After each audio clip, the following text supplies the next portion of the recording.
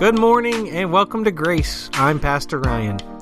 Today's message is critical to our obedience in line with Christ's strategy for the mission of the church. We will be looking at one of the most important passages in the New Testament found in the book of Acts, and we're going to examine it from 5 different lenses. Ultimately, we will see that God's plan is for the gospel to reach beyond our present cultural expression and form a global people of God that worship Him from every nation, language, and tribe. Thanks for joining with us as we look at taking the gospel to the ends of the earth. It was years ago as I was traveling back to my university. I was passing through Kentucky, through a particularly steep set of hills in the Appalachian country, and my trusty old pickup truck that I bought right here in the UP started to slow down while I was pressing the gas. Now, those of you who work on engines know that's not how vehicles work. And it was only a couple miles further going up this high, steep, graded hill that the truck would not move any further, and I found myself on the side of the road with a burnt-out transmission. Now, it didn't matter if I had the desire to go. It didn't matter if I had the obligation to go or even the duty to go. I did not have the power. I did not have the ability to go. The church, likewise, has to rely on an external form of power, an ability such that your desire could be accomplished with actual supernatural strength. You need power that comes from outside of yourself. The disciples who followed Jesus needed a kind of power, a supernatural witness, an ability to carry out their longing and desire of spreading the fame of the message of the gospel and of Jesus Christ. Today we're going to be looking at that in depth, and it is a bit of a repeat message. You're going to see that our author today is the same as our author last week. It's Luke, a traveling companion with Paul. And we're going to be in his second volume in the book of Acts. We're in this series called Show and Tell. And for today, we're going to be focusing in on what is perhaps one of the most important texts in the New Testament. Again, looking at Jesus' final words. This is the marching orders for the church that come from Jesus as his last words. And so here in the book of Acts, we'll find once more the call to the disciples. But this passage, again, higher than just about any other passage, forms for us a strategy by which to follow. So the verse that we're going to zero down on, is Acts chapter 1, verse 8. I'm going to read some of the background. We're going to read a little bit before that as we fill in some of the context. But our path this morning together is going to be to try to look at this passage from 5 different perspectives. Do you know that more than one thing can be true at a time? Does everybody know that? It's not just that one passage only means one thing. You can have multiple truths happening simultaneously. It's like an orange. An orange is the color orange. An orange is juicy, and an orange is sticky. Now, those truths matter more at different times. If you needed an orange for a colorful piece of fruit, you don't care that it's juicy. You care that it's the color orange. If you were in the desert, starving and thirsty, you don't care if it's orange or not. You want it because it's juicy, right? And if you find yourself peeling an orange in your mom's living room, you don't care that it's juicy or color orange. The sticky part is the part that matters there. So do you see how it depends on your perspective? You can have multiple truths all happening at the same time. And that's one of the things that we're going to look at as we look into Acts 1:8. We're going to see 5 really important perspectives, but we're going to land on one that I think is probably the most important for us. So that's the direction we're headed today. Hopefully everybody's with me. Acts chapter 1, we'll read through it and then we'll work through these perspectives together. Luke writes, "In my former book, Theophilus, I wrote about all that Jesus began to do and teach until the day he was taken up to heaven, after giving instructions through the Holy Spirit to the apostles that he had chosen. After his suffering, he showed himself to these men and gave many convincing proofs that he was alive. He appeared to them over a period of 40 days and spoke about the kingdom of God. on one occasion, while he was eating with them, he gave them this command: "Do not leave Jerusalem, but wait for the gift my Father promised, which you have heard me speak about. For John baptized with water, but in a few days you will be baptized with the Holy Spirit." So when they met together, they asked him, "Lord, are you at this time going to restore the kingdom to Israel?" He said to them, "It's not for you to know the times or the dates the Father has set by his own authority, but you will receive power when the Holy Spirit comes on you, and you will be my witnesses in Jerusalem and in all Judea and Samaria and to the ends of the earth." After he said this, he was taken up before their eyes in a cloud and hid from their sight. They were looking intently up into the sky as he was going, when suddenly two men dressed in white stood beside them. "Men of Galilee," they said, "why you stand here looking up into the sky? This same Jesus who was taken from you into heaven will come back in the same way you've seen him go into heaven." And this is where the story ends for this morning. Now, we're not going to touch the doctrine of the ascension. I love that. We're going to save that for another day.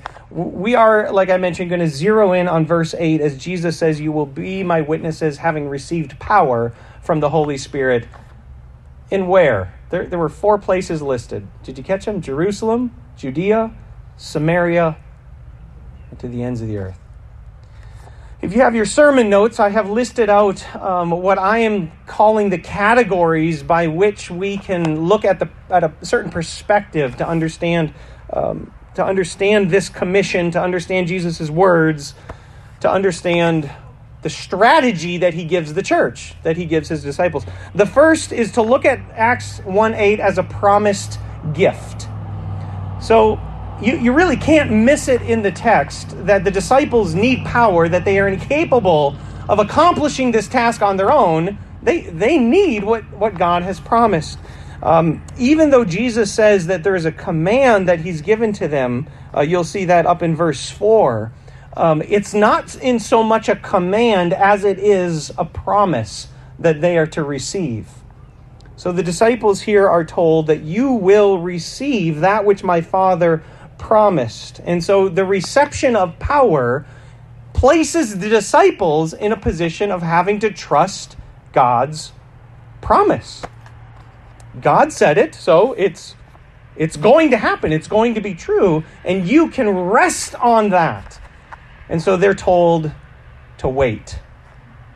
That's the command. I look again with me in verse 4. Don't leave Jerusalem, but wait. Raise your hand if you love to wait. No takers. Good. Honest church this morning. Imagine how hard that must have been for the disciples. I mean, they are rearing to go. But Jesus knows if you go after this in your own strength, in your own ability, you will find yourself frustrated to no end because you actually need a supernatural kind of power. So hold it, pump the brakes, rear the horses back, and just be patient. Just wait. There's a promised gift that Jesus gives, and it's not just found in the Holy Spirit. It's also found in where the commission begins. So look with me again in verse 8. He says, you will be my witnesses in Jerusalem. I want to make sure we understand that there's a significance as to why Jesus says you start in Jerusalem. And the reason is because it was the promise to the Israelites. It was God's promise to his people that it was the Jews who first were going to receive the gospel. And that has to begin where?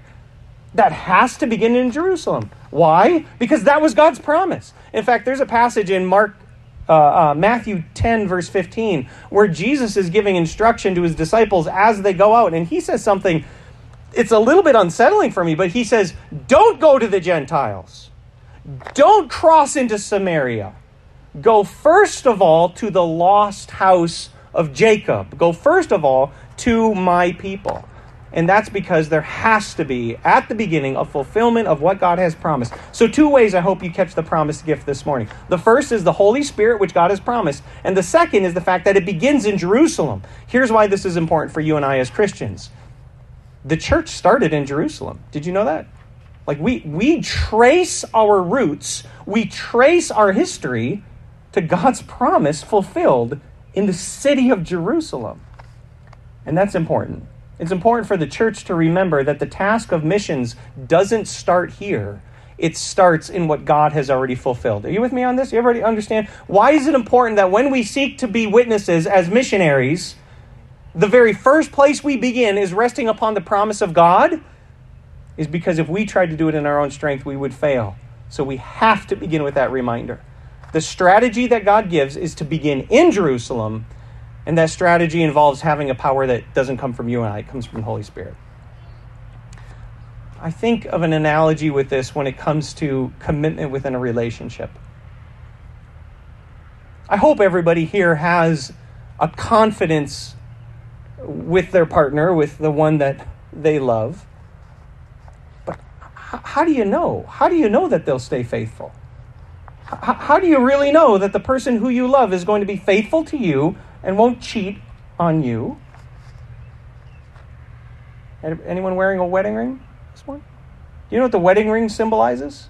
Hopefully for you it symbolizes a moment, and if you don't have a ring, that's fine. But you know, it symbolizes that moment when you stood facing one another before God and you said, I promise. You guys with me on this? You know what I mean? I promise. So your confidence within the relationship rests on a promise. I want us to understand that that's the exact same picture that the church has to have as we seek to be obedient to God as missionaries. It rests on God's promise. One last promise I want to talk about. God destroyed the earth with water, and then he gave Noah and his family a promise by giving them a symbol. Do you remember what it was? It was a rainbow. I love that. Every time I see a rainbow, and unfortunately you see rainbows on the internet and on the news all the time now, but I still remember that is a symbol of God's promise. That's what it stands for. So the first place we begin as we look at this text is to make sure we have our feet grounded, not on what you can do, but on what God has promised to do. Give me an amen if you're with me on that. Okay, all right. Secondly, it's verse 1:8 shows a progressive ground. It shows the mission of God moving forward. It shows it advancing. I actually think when we look at Acts 1:8, this second perspective might be the most defensible, which is that the reason why Jesus says Jerusalem, Judea, Samaria, and the ends of the earth is because that's exactly what Luke meant to record in the unfolding of the story of the book of Acts. If you were to read the book of Acts, should we do that this morning? You guys want to read the whole book of Acts? No, we won't. We'll save that for another time. If you read the book of Acts, you'll see that in chapters 1 all the way to chapter 7, the message of the gospel is proclaimed, guess where? Jerusalem. And then starting in chapter 8, in 8 and 9, it makes its way through Judea to where? To Samaria. And then starting in chapter 10, moving all the way to the end of the book, it moves to the ends of the earth. And so what we need to understand when it comes to missions is that it is evaluated by seeing progressive distance. It's continuing to advance. It's continuing to move. You know one way we can tell if the church is being obedient to the mission of God according to this strategy, Jerusalem, and then Judea, and then Samaria, and then the ends of the earth, is because we see the message reaching out. It continues to move forward. When the grass gets long at our house, the Lord gave me a son. And hallelujah. And I say, son, he's shaking his head over there. Go mow the lawn. Now, do you know how I can tell if he's being obedient? That's right. He gets up and he goes. That's how I can tell. So my strategy is you mow the lawn. That's my strategy. And the way that I can tell he's obedient is because his butt's no longer making a dent on the cushion. That's how I can tell.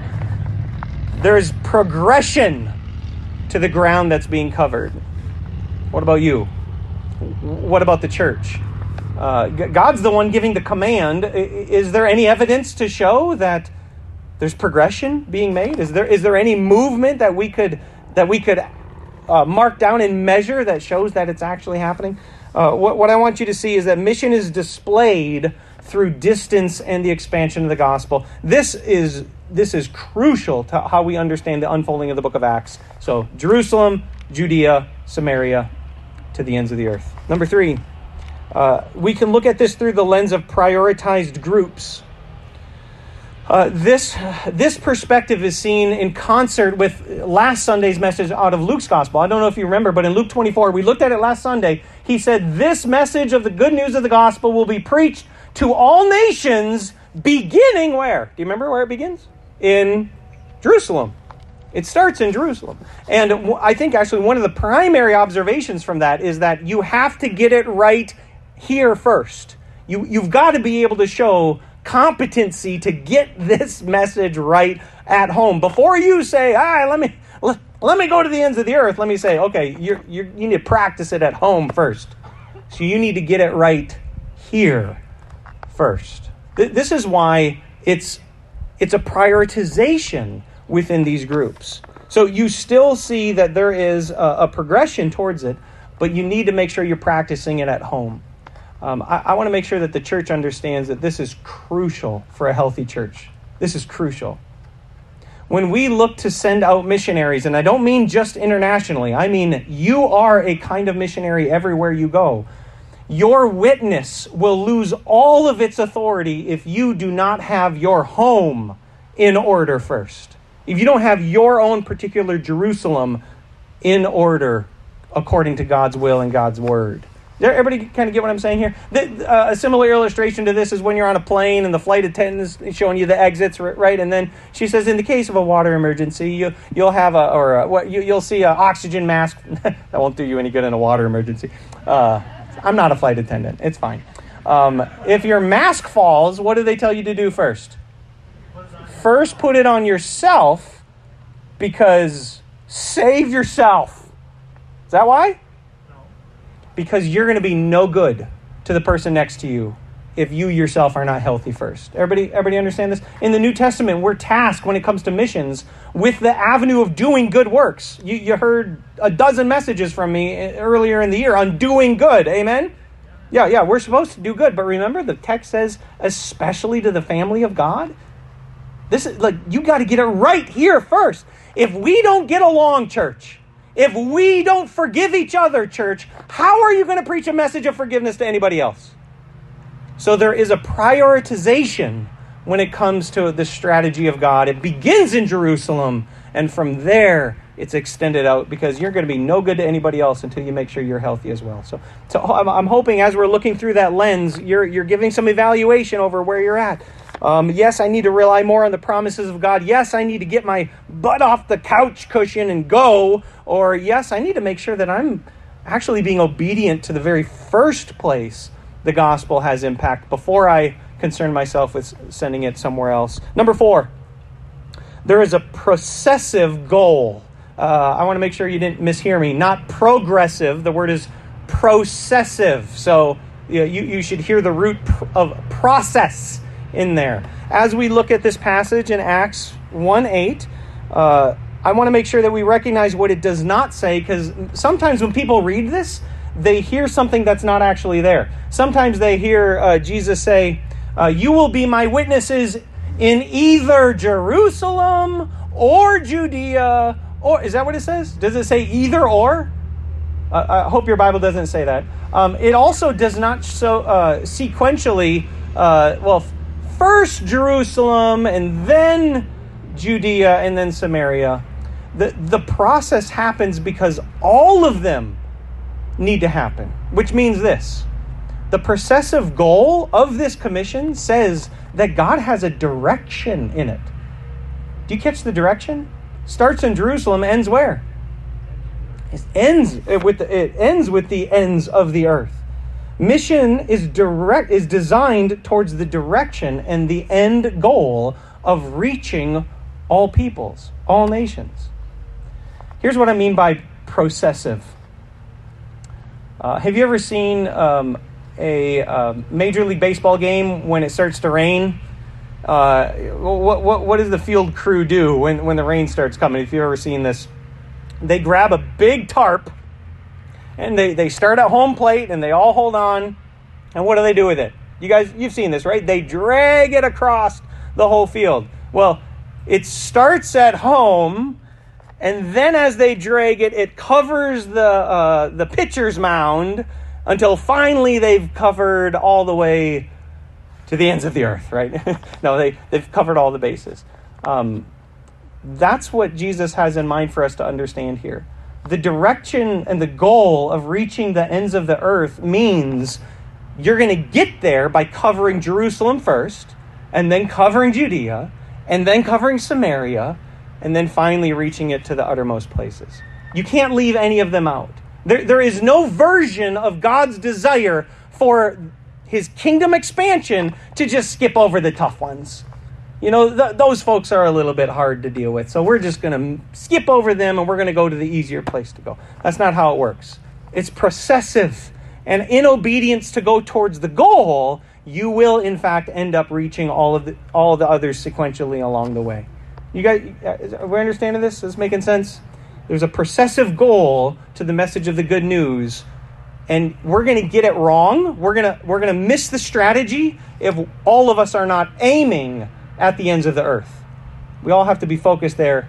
That has to be our aim. I wanted to share from the Word of God some repetition that would help us to understand this. So I just cherry-picked 1, 2, 3, 4, like 8 or 9 verses out of dozens and dozens that I want to read for you that help communicate God's processive goal for all peoples. This is from Philippians 2, 10 and 11. Paul writes, that the name of Jesus, every knee should bow, in heaven, on earth, and under the earth, and every tongue should confess Jesus Christ is Lord to the glory of God. Revelation chapter 7, verse 9. John writes, after this I looked, and behold, a great multitude that no one could number, from every nation, all tribes and peoples and languages, were standing before the throne and the Lamb of God. Revelation 5, verse 9. And they sang a new song, saying, worthy are you to take the scroll and open its seals, for you were slain, and by your blood you have ransomed people for God from every tribe and nation and people and nation and language. Daniel chapter 7, verse 14. And to him was given dominion and glory and a kingdom, that all peoples, nations, and languages should serve him. His dominion is an everlasting dominion, which shall not pass away, and his kingdom is one that shall not be destroyed. Revelation 14, verse 6. And then I saw another angel flying directly overhead with an eternal gospel, proclaiming to those who dwell on the earth, to every nation, tribe, language, and people. Matthew 8, verse 11. Jesus says, I say to you that many will come from the east and the west, and will recline at the table with Abraham, Isaac, and Jacob in the kingdom of heaven. Matthew 24, verse 14. This gospel of the kingdom shall be preached in the whole world as a testimony to all nations, and then the end will come. And the verse that you heard from Paul Jacobs already, Isaiah 49, verse 6, he says, it is too small a thing that you be my servant to raise up the tribes of Jacob, to restore the preserved ones of Israel. I will also make you a light to the nations, so that my salvation may reach to the ends of the earth. That's just a handful of verses that I could give you. God's desire is processive for all people, nations, languages, and tribes. We need to make sure that we're setting our crosshairs there. And when we do, it will help us go sequentially in order through all the rest. All right, let me give you the last lens. And this last one is the one that I think is the most crucial. This is the one that we are going to sink our teeth into for the remainder of our time this morning. Prejudicial gaps. That what God understands is that when it comes to the message of the gospel, there are gaps, there are hurdles that are defined by prejudice. Now, it's not It's not only prejudice that the gospel solves. It's the gaps that prejudice creates. There's a clue that helps us understand that this is the primary way of understanding Acts 1:8, because it's one little word in there that really stands apart from all the others. Jerusalem and Judea are fine. Ends of the earth are fine. There's a funny little nation right there in the middle. What is it? Samaria. What is Jesus talking about with Samaria? You know Samaria is not far. Like, that wasn't like a huge sacrificial leap for the disciples to go to Samaria. I mean, that's no problem. It's just a little state boundary. Like, a couple of minutes, we could be there. So why? Why would Jesus put Samaria in here? And the reason is that is the key that unlocks this last lens of understanding God's strategy for the church is to overcome prejudicial gaps.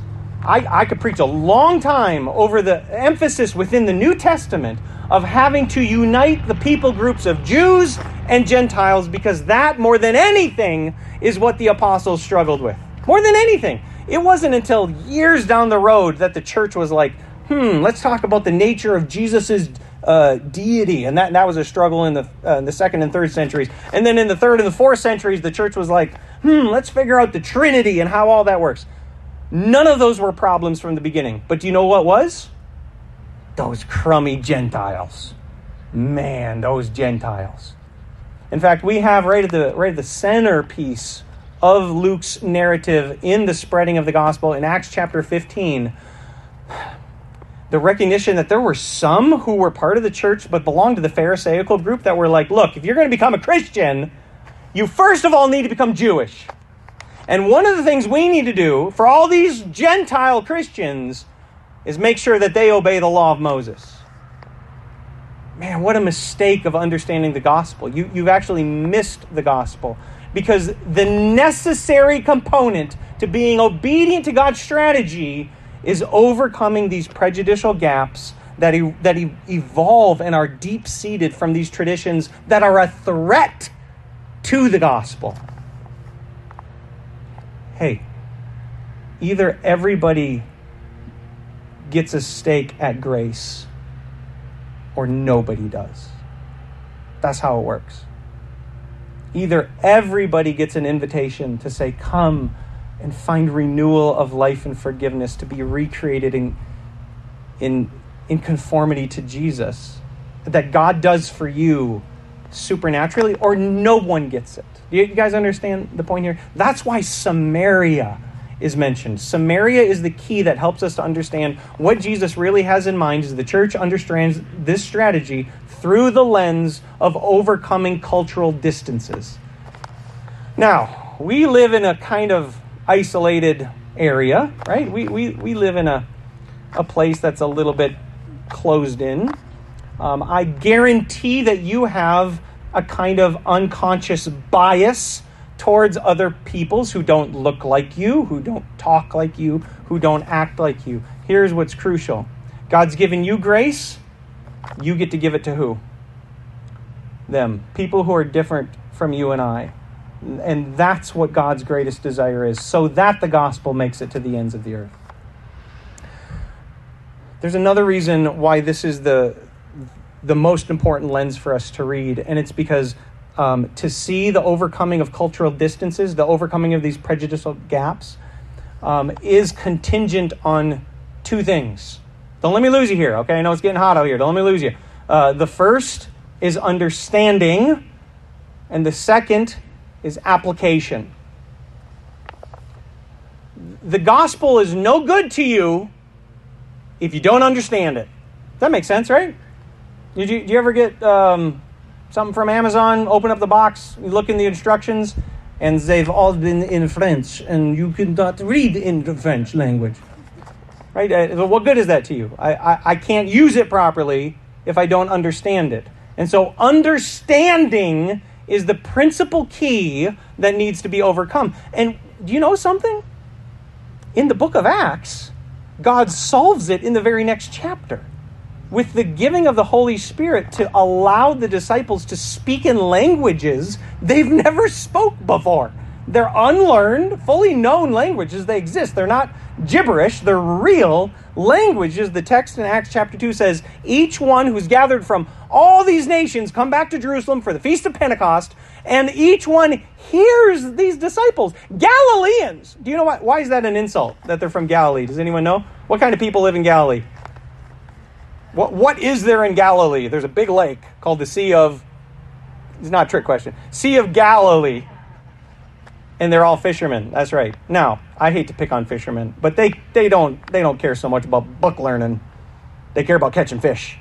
And all of these fishermen from Galilee are speaking other languages. Here's why God did that. God did that because he's trying to overcome the prejudicial gaps that exist, the cultural distance that exists, by giving them an understanding of the gospel. So I want you to know language is numero uno.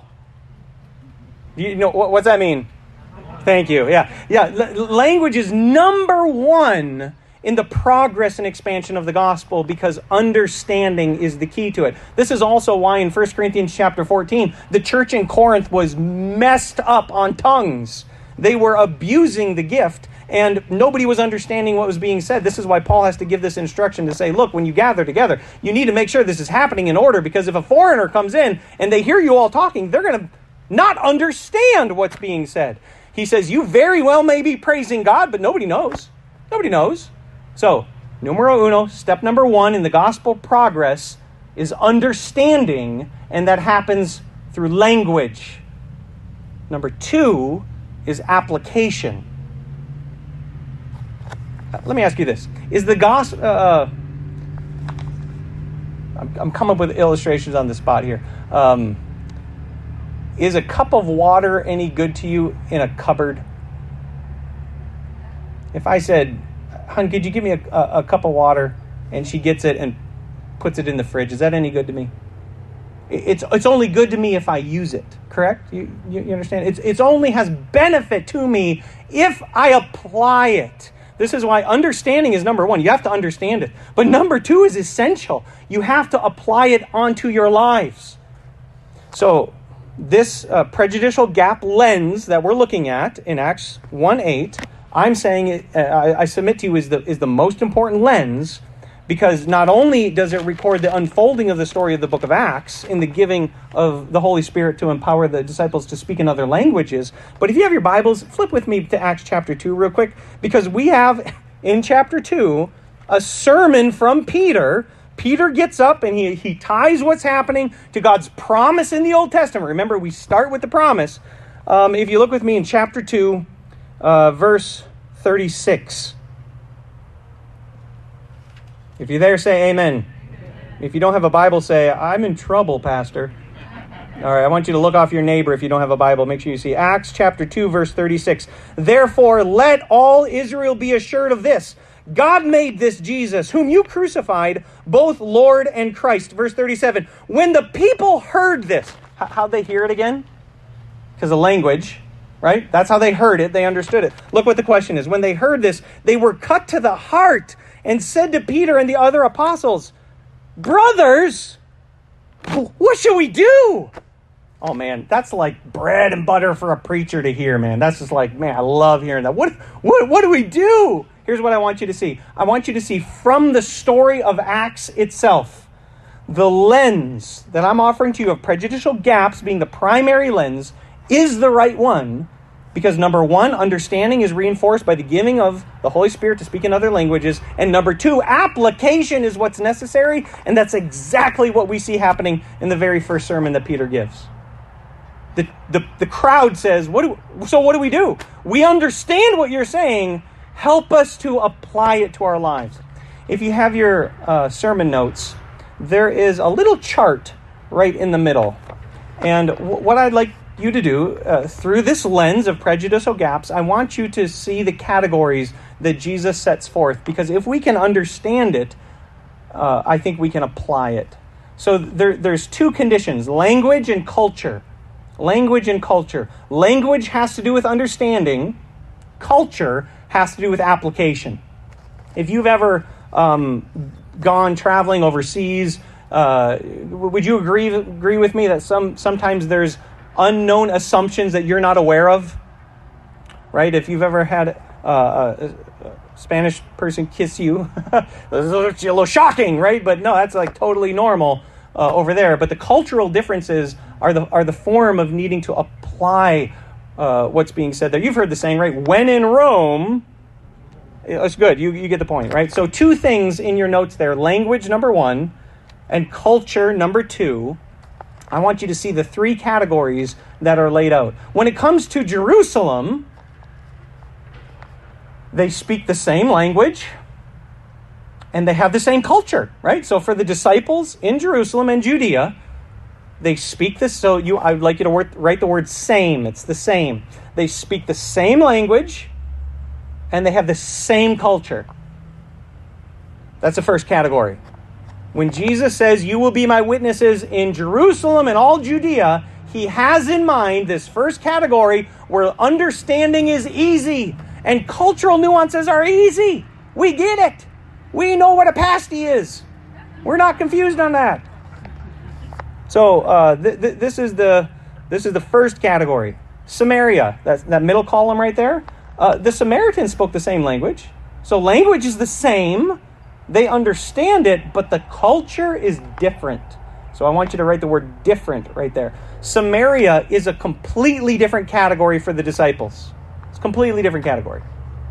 They speak the same language, but the customs, the cultural nuances are a little bit off. They're a little bit different. When Jesus encounters the Samaritan woman in John chapter 4, she asks him all these cultural questions. First of all, she's like, we can't be seen talking to each other because culturally that's not allowed. So what I want you to see is the first category, everything's the same. The second category, language and understanding is the same. You're accessible with understanding, but you have to spend more effort to get the cultural application figured out. All right, third category, ends of the earth. Hopefully, if you know where this is going, right? Language is what? Different, and culture is also different. So I want you to write different in there. There is a missiologist named Ralph Winter whose writings I adore. I have studied missions for years and years. And in this estimation, for a perspective of Acts 1:8, he has labeled these 3 categories as 3 different forms of evangelization. But evangelization is a big word. I can't even spell it. So he abbreviates it E1, E2, and E3. So I'd like you at the top of those columns, under right above Jerusalem and Judea, write the letters E1 and the number 1. Right above Samaria, write E2, and right above ends of the earth, write E3. You have 3 different categories within our obedience to God's strategy of overcoming the cultural distance and the prejudicial gaps by reaching those who are in your E1 sphere, by reaching those who are in your E2 sphere, and by reaching those who are in your E3 sphere. Now, I want to give the church a quiz. You guys ready for a quiz? John chapter 4. Let's go there. Let's look at John chapter 4.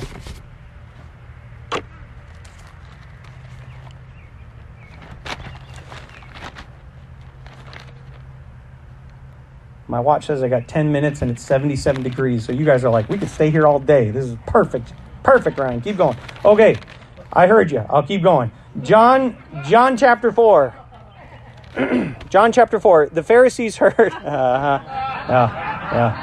That was the Bible you just muted. Just want to make sure you caught that. All right. John chapter 4, verse 1. The Pharisees heard that Jesus was gaining and baptizing more disciples than John, although in fact this was not Jesus who baptized, it was his disciples. When the Lord heard of this, he left Judea and went back once more to Galilee. Now he had to go through Samaria. So he came to a town in Samaria called Sychar, near the plot of ground Jacob had given to his son Joseph. Jacob's well was there, and Jesus, tired from the journey, sat down by the well. It was about the 6th hour. They measure their time from sun up, so the sun comes up at 6. That's when you start counting. So what time of day is it? It's you're thirsty in the Middle East at noon. So Jesus here is stopping at the well. Verse 7, when a Samaritan woman came to draw water, Jesus said to her, "Will you give me a drink?" And she said, "No parlez-vous espagnol." No, that's not even anything, right? I just totally made that up, yeah. What is it? No habla? No habla. Okay, I'm out of my depth here. My point being, did she understand Jesus? She understood him. So here's the quiz. What category is Jesus reaching here? Is Jesus an E1? Is Jesus an E2? Or is Jesus an E3 here? Think about it. The language is the same, but the culture is Samaritan. So Jesus would be an E2. Jesus is an E2 missionary right now, reaching somebody who speaks the same language but has different customs. If you continue a little bit further, if you look with me in verse 27 of John chapter 4, just then his disciples returned and were surprised to find him talking with a woman, but no one asked him, what do you want, or why are you talking with her? Then leaving her water jar, the woman went back to the town and said to the people. Now, check this out. The woman is now a missionary. She's leaving Jesus, and she's going back to her town. So what category of missionary is the Samaritan woman? E1, E2, or E3? Shout it out if you know. E1. She's an E1. This is what I want you to see. Watch what's so awesome about this. Jesus does not go into the town. It started with an E2 missionary by Jesus. Excuse me. So that you now have no longer an E2 missionary, but now you have an E1 missionary. She goes into town to speak to her own people. And if you look down with me to verse 39, watch what happens. Many of the Samaritans from that town believed in him. Why? What's the Bible say? Because of the missionary. Because of the woman's testimony. He told me everything I ever did. So when the Samaritans came to him, they urged him to stay with them, and he stayed 2 more days. Because of his words, many more became believers. Watch what they say now in verse 42. They said to the woman, "We no longer believe just because of what you said. We have now heard for ourselves." This is what an E1 missionary does. This is why this is so important for us to understand the strategy of Acts 1:8 in the context of prejudicial gaps, because there are 3 categories Jesus creates that are dependent on understanding and application, language and application of culture. You have to make sure that we are traveling to the E3 distance, watch me now, for the purpose of creating E1s. E1 is so much superior to E3s. E1 is so much superior to an E3. But you will never get an E1 without an E3. Yeah, everybody understand that? You are never going to get an indigenous expression of the good news that's able to reach in its own language and culture unless someone goes. Unless someone breaches the prejudicial gap to reach out to a language they don't know and learn a culture they don't know. But when they do, what they will create are more E1s. And here, I listed down just a couple of reasons why E1 is better. E1 is more sustainable and manageable. How much money does it cost to send a foreign missionary compared to one locally? You see the difference? E1 is so much better. E1 is better with impact because they stay. Foreign missionaries don't stay always. They'll stay for a long time, but they eventually have to go. An E1 stays. So the impact is always greater. It has greater meaning because an E1 understands all the cultural distinctives that an E3 doesn't even know. E3s are constantly tripping over themselves, making little mistakes here and there. One that Emily and I made routinely while we served as missionaries was expecting people to show up on time. You need to show up on time. Why? Because that's what Jesus would do. Right? I'm American, just like Jesus. So Jesus is on time. You need to show up on time. Well, where we served overseas, no one's on time ever, ever, ever, ever. And by setting that expectation, we were encountering all this unnecessary frustration and expectation that was hindering our witness. Why? Because we didn't understand the culture. So once we figured that out, ministry was so much easier. E1s are always so much more meaningful because they understand the culture. It's more accessible because it's local. If you're dependent on a foreign missionary, you have to go find that foreign missionary. But in E1, that's right where you live. So it's accessible. It's lasting. E1 missions are lasting because you can grow over time with these people. And finally, it's better because it's reproductive. What did we find with the Samaritan woman? She's an E1 missionary back to her hometown. And what did she make? She made more missionaries. E1s will produce more E1s. Here's my... I hope you're hearing me this morning. I feel like I might be a little repetitive, but here's the point. We work towards developing E1 missionaries, but E1 missionaries are completely dependent on E2 and E3 missionaries. So we have to go. We have to go. And when we go, we actually are seeking to lift up that first category of that local witness. And this is the entire story of the book of Acts. This is the entire unfolding of the gospel, and it's the reason you get to worship here with the church. Because once upon a time, there was an E3 missionary that came to these lands and created E1 ministers and missionaries that stayed here. The Apostle Paul writes in 1 Corinthians chapter 9, although I'm free and I belong to no one, I make myself a slave to everyone to win as many as possible. To the Jews, I became like a Jew to win the Jews. To those under the law, I became like one under the law, though I myself am not under the law, so as to win those who are under the law. To those not having the law, I became like one not having a law. Though I'm not free from God's law, but I'm under Christ's law, so to win those who were not having a law. To the weak, I became weak to win the weak. I have become all things to all people, so that by all possible means I might save some. Question. You heard me read that. There's a trick question, so don't get lost on this. Was Paul in E1? Yes. Was Paul in E2? Yes. Was Paul in E3? Yes. And I also want you to know that this is different for different people. So for Paul to go to the Romans or the Greeks is like an E2 position for him, right? So he has some Roman background. He kind of understands it, but it's not his culture that he grew up in. So he's in E2. But what about for somebody like Peter? Peter's just straight Jewish background. Like that's an E3 step for Peter. So the same people group is a different category for different people. Or think about Luke to go reach the Jews. For Peter to reach the Jews, what would that be for him? E1, 2, or 3? Peter is a Jew who so customs language. He's an E1. What about Luke? Luke was a Gentile. So that's an E2 or an E3 for Luke. What I want you to see is it's different for different people. But all three of those are happening simultaneously for the whole purpose of developing E1s. If you have your sermon notes, let's wrap this up. How can we be obedient to find that power that comes from God? So in your sermon notes, I have missional power comes from God through 4 ways. As we leave here, I want to give you 4 ways for you to pray about and focus on that we would be obedient to this final perspective of Acts 1:8. Number 1 is this. It's through prayer. It's through prayer. If you look in your Bibles in Acts chapter 1, Jesus, as we read the story, is taken up from them.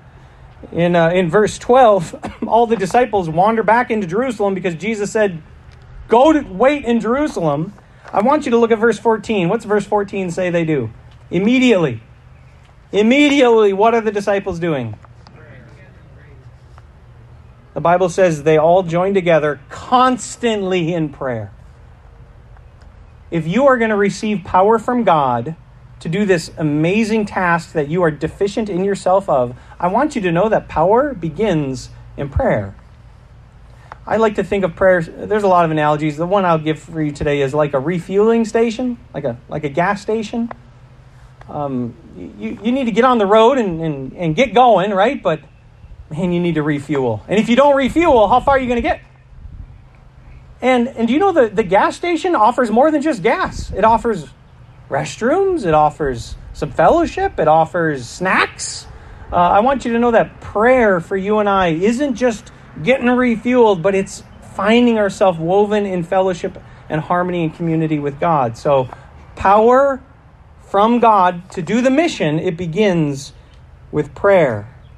Number 2, patience. If you want power, missional power, you're going to have to be patient. I just want to remind you again of Jesus' words in verse 4. What's he say first to the disciples? They're ready to go, and he says, wait. Isn't that a bummer? I'm ready to go, man. Let's go. Let's get this thing on the road. No, you need to wait, and part of that is because they had the wrong perspective. In fact, in verse 6, look at the question they asked Jesus. Are you at this time going to restore the kingdom to who? The disciples were concerned about Israel. It's about Israel. It's about us. And Jesus is like, you guys, I love you're so fired up. I love all your energy. That's good energy, but you need to slow down because you're still not thinking about it right. And so for you and I to receive power, it's going to include patience. When we have our men's prayer breakfast, we got one coming at the end of the month. Guys, help me out. Who's been there? What's the number one prayer request for men? Patience. Careful asking God for patience because he's going to give you opportunity to be patient. If you ask him for patience, he's going to let you work on that. On the mission field, we had our missionary mentor gave us this saying. He said, you need to be careful that your ministry is received and not achieved. That's easy to remember because they rhyme, right? The difference between received ministry and achieved ministry. I hope you listen to me here for a moment because sometimes we want things to happen on our timeline. I want this to happen the way I think it should go. And God says, you just need to wait. You just need to be patient. One of the greatest lessons I've learned as a pastor is sometimes you need to be okay to let ministries, good ministries, let them die. Because God has a timing involved in all these things that's not according to my schedule. It's on his schedule. So ministry has to be something that we receive. Just like the disciples, the promises, God's going to give you the Holy Spirit. You need to receive it. So, received ministry versus achieved. My question for you would be, where is God's timing different than yours in your life? Could you answer that? Where is God's timing different than yours? And are you willing to wait? Number 3, if you want power, it comes through God's promise. Jesus said, I will give to you what my Father has promised. So, we see patience, we see waiting, but it's not an arbitrary waiting. It's a confident waiting. It's a kind of confidence that says, look, God's going to keep his word. And the person who has that confidence has power to be a missionary because they know God will keep his word. And so if you want power, it rests not on your ability, not on your timing. It rests on God's promise. We have this little, next to our house, our family goes on a walk a lot of times, and there's this little kind of stone walkway that starts low and it gets high. And of course, Sadie, she loves to walk on it. And as it starts to get high, it starts to get really high. And she says, Daddy, catch me. And so I stand there and I say, okay, jump. And she goes, and then he starts doing that. I say to her, what does the dad say? I'll drop you? What's the dad say? I'll catch you. Come on. I promise I'll catch you. Until finally, there's a jump. Now, we've done this over and over and over. And you know what? The more we do it, easier it gets. Why is that? The more that she jumps, and the more she finds that my promise is true, the easier it is to jump. Listen, this is the same in your Christian faith, in your Christian walk, in your journey. God's asking you to jump somewhere. I hope he is, because if he's not, you're not growing. Hopefully somewhere in your life, he's asking you to jump. What are you doing? But you know what? The more you do it, the more you trust God, the easier it becomes to trust God. And there are some missionaries who can go to some terrible places. I hear from Jesse and Shannon sometimes about one of these missionaries that takes people specifically into the worst, most persecuted places. How in the world could you do that? I guarantee you, number 1, that person knows how to pray. I guarantee you, number 2, they've learned how to wait for received ministry. But number 3, they trust God. They totally trust God. Jesus says in Matthew 28, all authority in heaven and on earth has been And given to me, man. You can trust me. I will be with you always, even to the end of the age. So 1, prayer. 2, patience. 3, promise. And 4, you already heard the message from Angela this morning. It's possession. Jesus says, John baptized you with water, but in a few days you will be baptized with the Holy Spirit. Do you know what's obvious with anybody who's been baptized with water? Do you know what's obvious? They're wet. That's right. That's the same idea with the Holy Spirit. To be baptized by the Holy Spirit, and I got a whole lot I'd love to teach and explain on this and what it is and what it isn't, and how the word baptized is used throughout the New Testament, but understand at the very, very least, it means you are covered by the Holy Spirit. In fact, that is very similar to the next thing that we're told in verse 8. You will receive power when, you guys with me? Verse 8. You will receive power when the Holy Spirit, this is the verb, comes on you. Do you know that's the exact same word in Greek that's used when Gabriel speaks to Mary about the incarnation of Jesus in her womb? She's like, how's this going to, I'm a virgin. How's it going to work? And the angel says, the Holy Spirit will come upon you. Here's what that means. The Holy Spirit's possession of you is the Holy Spirit enacting a power that you are not capable of doing. I think of all the uniforms that Angela displayed for us today and how you understood who this person was by virtue of what you could see on the outside from them. This is how the Holy Spirit works in you and I. He works from the inside such that on the outside we see more of Jesus. I'm owned by Jesus. I am possessed. I'm his possession of Jesus because of the Holy Spirit. Have you guys ever seen over in like Buckingham Palace, those guards with the big tall hats? You guys know the ones I'm talking about? And what do tourists love to do? You know what I'm talking about? Come take selfies and be like, hey, ooh. You know what? Now, if that was you or me, what would you be tempted to do to that dude? Bam! I mean, what would you be like? Ain't nobody watching. It'll be so fast. No one like that. But what do they do? What do they do? There is a kind of restraint. Why? Here's why. Because they are representative of more than themselves. They represent the Queen. They represent Buckingham, right? So they're wearing the uniform. They belong to someone else, and therefore their actions flow from that. And the very same is true for what Angie was saying to the kids today. You have opportunity, church, to the big kids. Let me talk to the big kids today, all right? This is a big children's message. You have opportunity to witness to the world in a way completely different, so that like her coworker, people will ask, why are you always happy? Why do you respond that way? How come you didn't punch that dude in the face? Do you know why? Because Jesus possesses me. I am his possession by virtue of his calling and his marking upon my life by the Holy Spirit. I, in essence, am wearing the uniform of the Holy Spirit, for the Holy Spirit has come upon me to do in my life what I cannot do. I just got to leave you with those. Prayer and patience in God's promise and making sure that the Holy Spirit owns you. I hope that God is speaking in your heart and in your life so that you are involved on all three of those levels, as an E1 missionary, as an E2 missionary, and as an E3 missionary. Our church needs to be. And so as we close, I want to at least inform the church of the strategy that we have here at Grace. And we're wrapping it up now, 60 seconds, and we're done. I promise. We have three different spheres of mission outreach. We have local missions that we focus a budgetary item on, where we seek to be a blessing to the people that we can reach right here.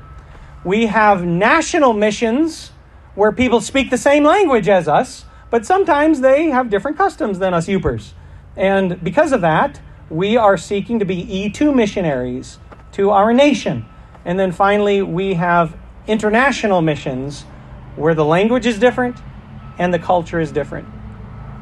Our church is committed to go to the Dominican Republic next year on a trip to a people who speak a different language than us. They have a different culture than us. You might not be going on that airplane, but you are going. I want to remind our church we are doing this together. And why are we doing it together? Because we seek to be obedient to God's strategy and cross those prejudicial gaps and those cultural divides, so that one day every people, every tribe, every language, and every nation will be found before the throne in concert with the angels, declaring, "Holy, holy, holy is the Lord God Almighty." Amen. Let's pray.